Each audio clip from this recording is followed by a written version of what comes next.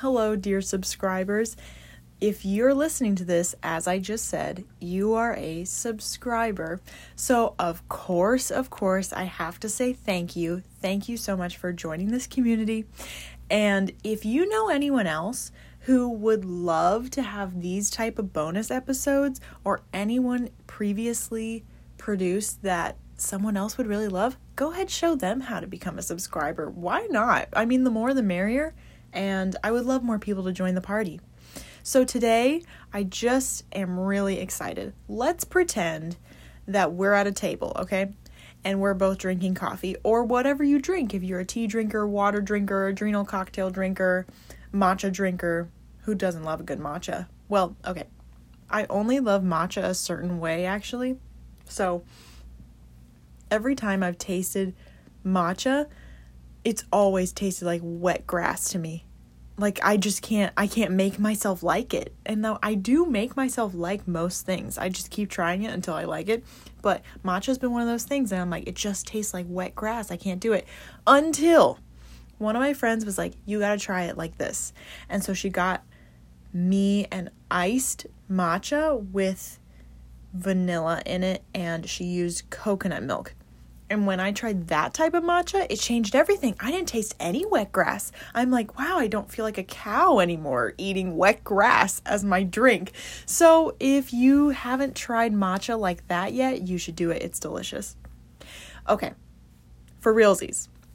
Today I'm doing a book review, and I'm going to be going over the books that I have read in 2022 so far. And I think, by the time this comes out, it'll be June. And so that's like 6 months into the year. Can you believe that? 2022 is halfway over. I hate to say it, but it's true. So I had a goal this year. I was like, I'm going to read at least 12 books. Like, I can go over that amount, but at least 12. That's like one a month. But I have to be honest.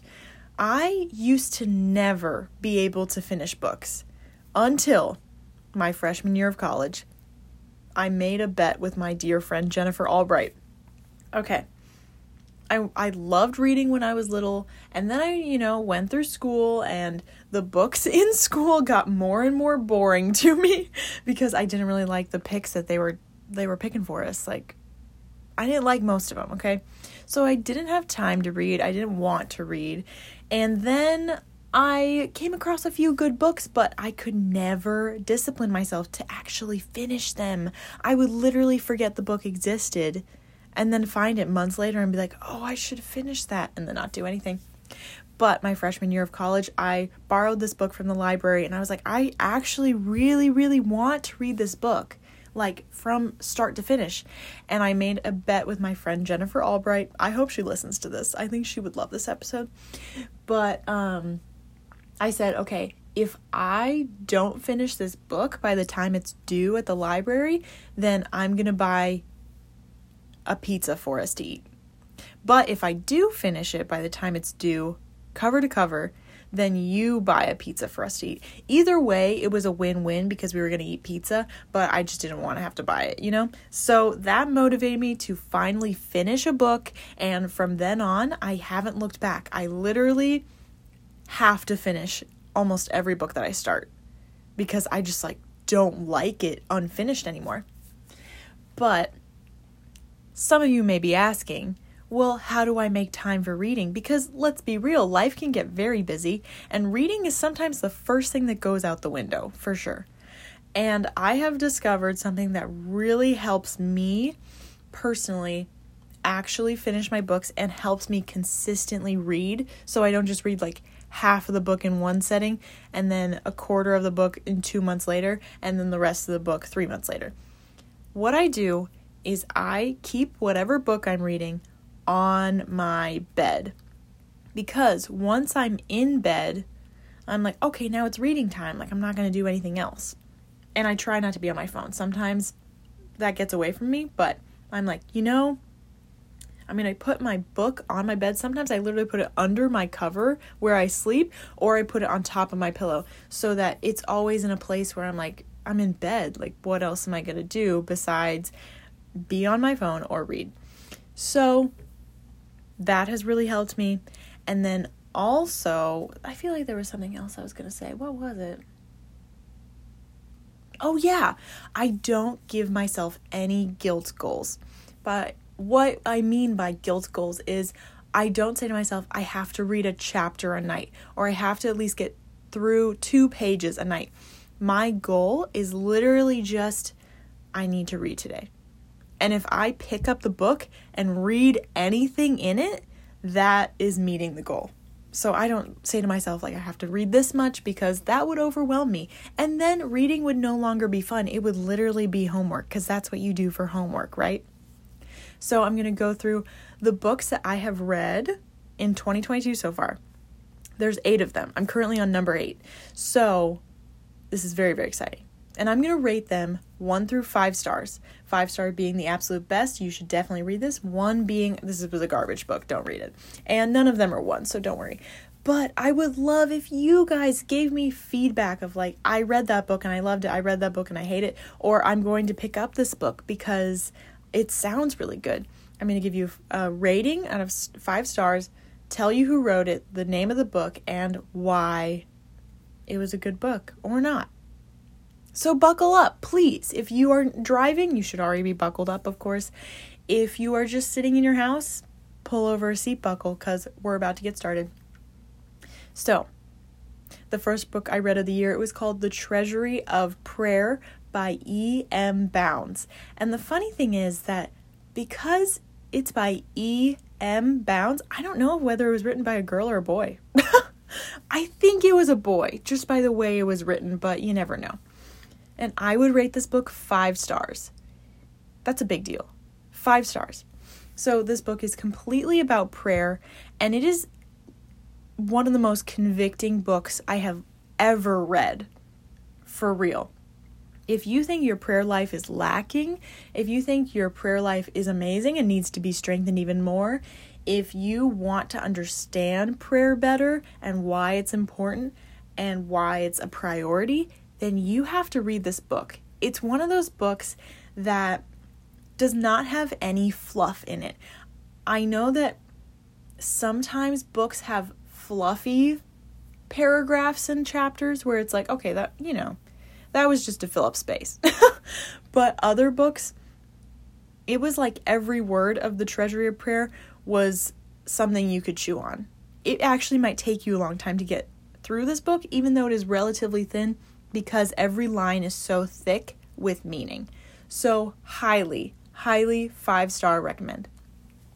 The second one I read, are you ready? I actually don't have the author right in front of me. It's called The Pineapple Story. I would rate this book a 4.8. So The Pineapple Story is an incredibly thin book because it has illustrations in it too. It was written to be like a children's book or like an adult book. It's for both. Like, you could read this to kids, but you could also read it just for yourself. And it's a story of a missionary who was living in this island with indigenous people for a long amount of time. And the book is kind of about anger and our rights. We always think like, I have a right to do this and a right to do that, but the way of the kingdom of God isn't exactly like that. So you can read this book within an hour, but it's amazing and really, really convicting and makes you think. So would highly recommend. And if you have any kids in your life, they would love this book too. So number 3. Number 3 is also a very thin book, okay? Literally pocket-sized book. It's called The Practice of the Presence of God by Brother Lawrence. And Brother Lawrence was a monk back in, I think, the 1600s. And you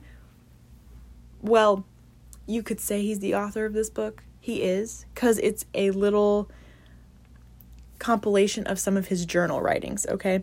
So someone else, after he died, went back, picked all these journal writings and put them in a really small pocket-sized book. And it's about being aware of the presence of God in your life. And Brother Lawrence insists that that is so important. And it makes you rethink how you go about your day. Because do we go about our day aware that God is with us? Or are we just making our own decisions, doing our own thing, not even recognizing God's presence? But he wants us to be in constant communication with him and pray without ceasing. Isn't that insane? I would rate that book a 5. You could get through the practice of the presence of God in a day, for sure, but I used it more as a devotional. So there are enough chapters in there. It could keep you going for a devotional for a while. But it was really, really great. 5 stars. 5 stars. The next book I read, I was out of the little books now. I went to a thick book. This book is thick. It's called Come As You Are. It's by Emily Nagoski. Emily Nagoski is... what's her profession? She's a professor of sexuality. She's also a professional sex educator, okay? I would rate Come As You Are as a solid 4. Like, this is a great book. It's about understanding female sexuality specifically. And oh, geez, what's in my throat? All right, got it. I think it's a sesame seed. I'm seed cycling right now. Anyway, Come As You Are is a really thick book, okay? Half of that is notes in the back because she's a professional, people. She's a professional, okay?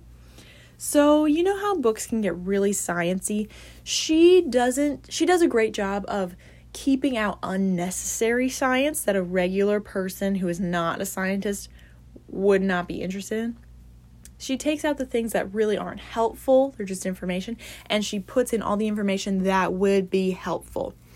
And the whole purpose of this book, which is so beautiful, is to just encourage females that you are normal. You are normal, and your body is normal. And there are a lot of stigmas, myths, rumors, societal norms in culture that tell us that something's wrong with us in regards to our sexuality or anything like that. And she just debunks those. And it's to help your sex life, if you have one. It's to help you understand your own body better, and also to just reassure you that you're normal and there's nothing wrong with you. So Emily is not a Christian, and this book I don't agree with absolutely everything in it, but it is so good and has enough valuable information that I would recommend it if anyone wants to dive into that topic. And yeah, it was pretty thick. It took me a while to get through it. But if you're in the mood for that type of thick learning book, then I would definitely recommend. So I give it a solid 4. She does promote masturbation in that book. And I think there was something else. Oh, she is for,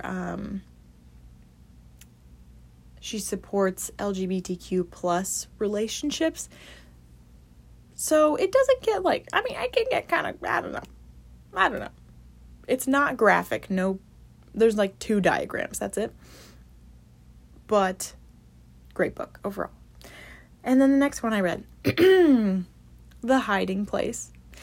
I feel like I lived under a rock for a really long time because I did not know who Corrie ten Boom was until this year. But Corrie ten Boom has since passed away, but she was a survivor of the Holocaust. She went to a concentration camp, and she was from Holland, and The Hiding Place is the story of her, and she wrote this book, and how they hid Jews in their house to try to keep them from being taken away and being killed ultimately by Nazi Germany. So it was a really good book. It had honestly been a long time since I had read a book that was actually in story form, and it was really, really refreshing to me. And this book, The Hiding Place, made me cry. And I think if any book can get an emotion out of me and bring tears to my eyes, now that's a dang good book. So I give The Hiding Place 5 stars. 5 whole stars. It's amazing and very convicting. She's a Christian. She went through the worst suffering we could ever imagine and came out on the other side with even more faith in the Lord. So Just amazing. Highly recommend. The next one I read was called The Defining Decade. I literally cannot recommend this book enough if you are in your 20s. I'm in awe. It is by Meg Jay. She's a doctor, I guess. She's a therapist. So, Dr. Meg Jay.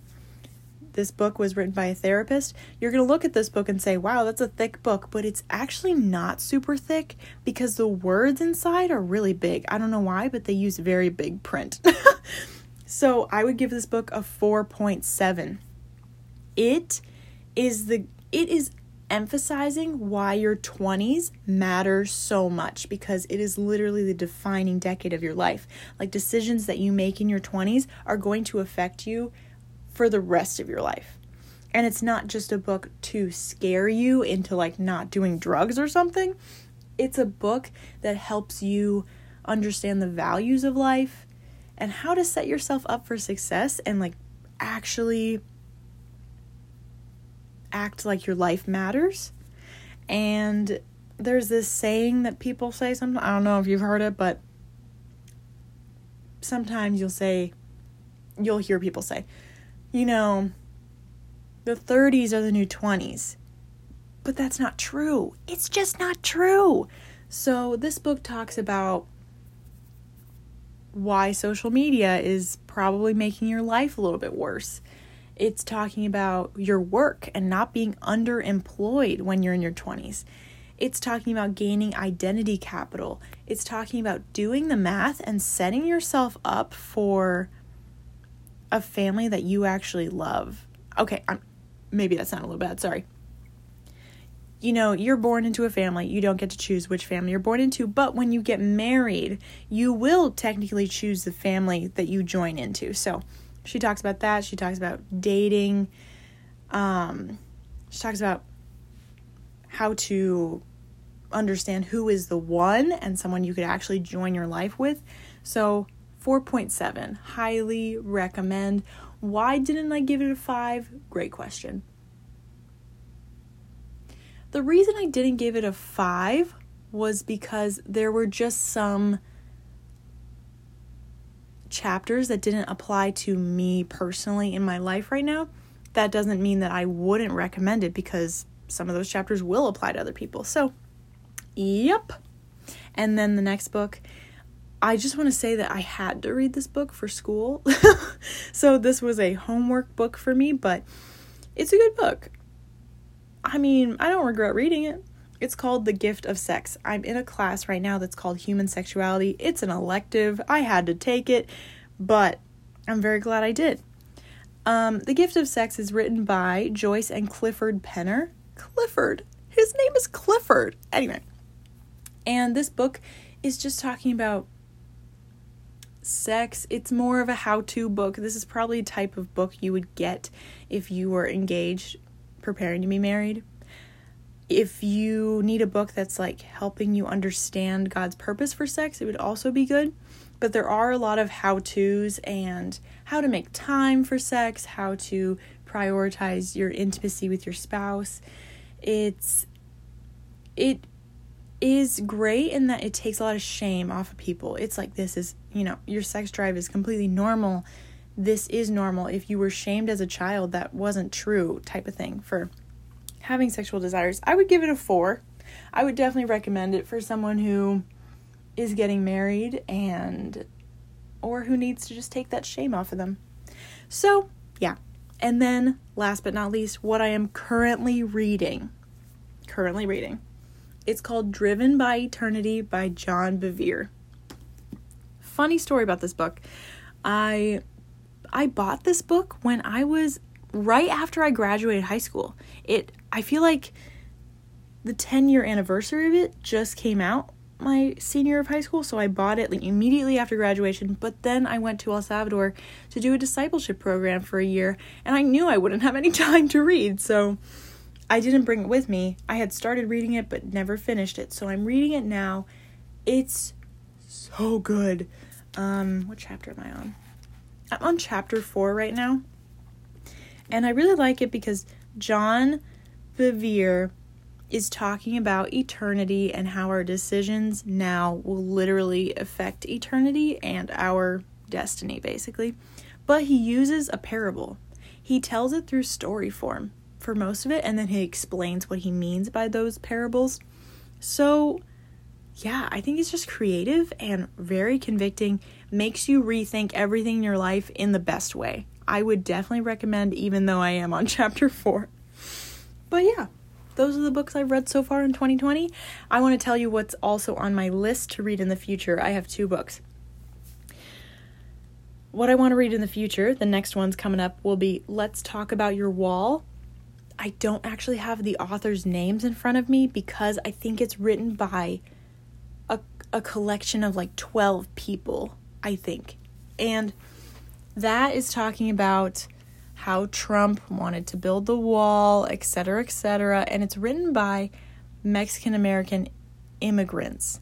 So they basically talk about how that wall was negatively impacting them and how people just don't see the value in immigrants, and it is so freaking sad, but it's probably going to make me cry. I'm very excited to read it though. And then the second one I want to read is called The Making of Biblical Womanhood by Beth Allison Barr. And from my understanding, obviously haven't read it yet, Beth Allison Barr is a professor of history, and she talks about how the subjugation of women became gospel truth. So things that churches do that are demeaning towards women, and they just say, it's in the Bible. It's like literally what Jesus meant, but it's actually not. It's not. So I'm very excited to read that. That is my book review. That is it. And I just want to say, obviously none of these are fiction books. So I am looking for a fiction book. I haven't read fiction in such a long time.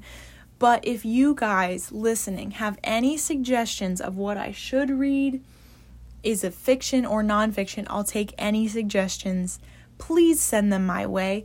And I just want to thank you once again for the time you took to listen to this subscriber-only episode. Thank you for joining the party. And please send me your book suggestions my way. And tell me if you've read any of these, or didn't like them, or did like them, or would give them a different star rating than me. So yeah, thank you, dear subscribers. I can't wait to come at you with another subscription episode. So see you around.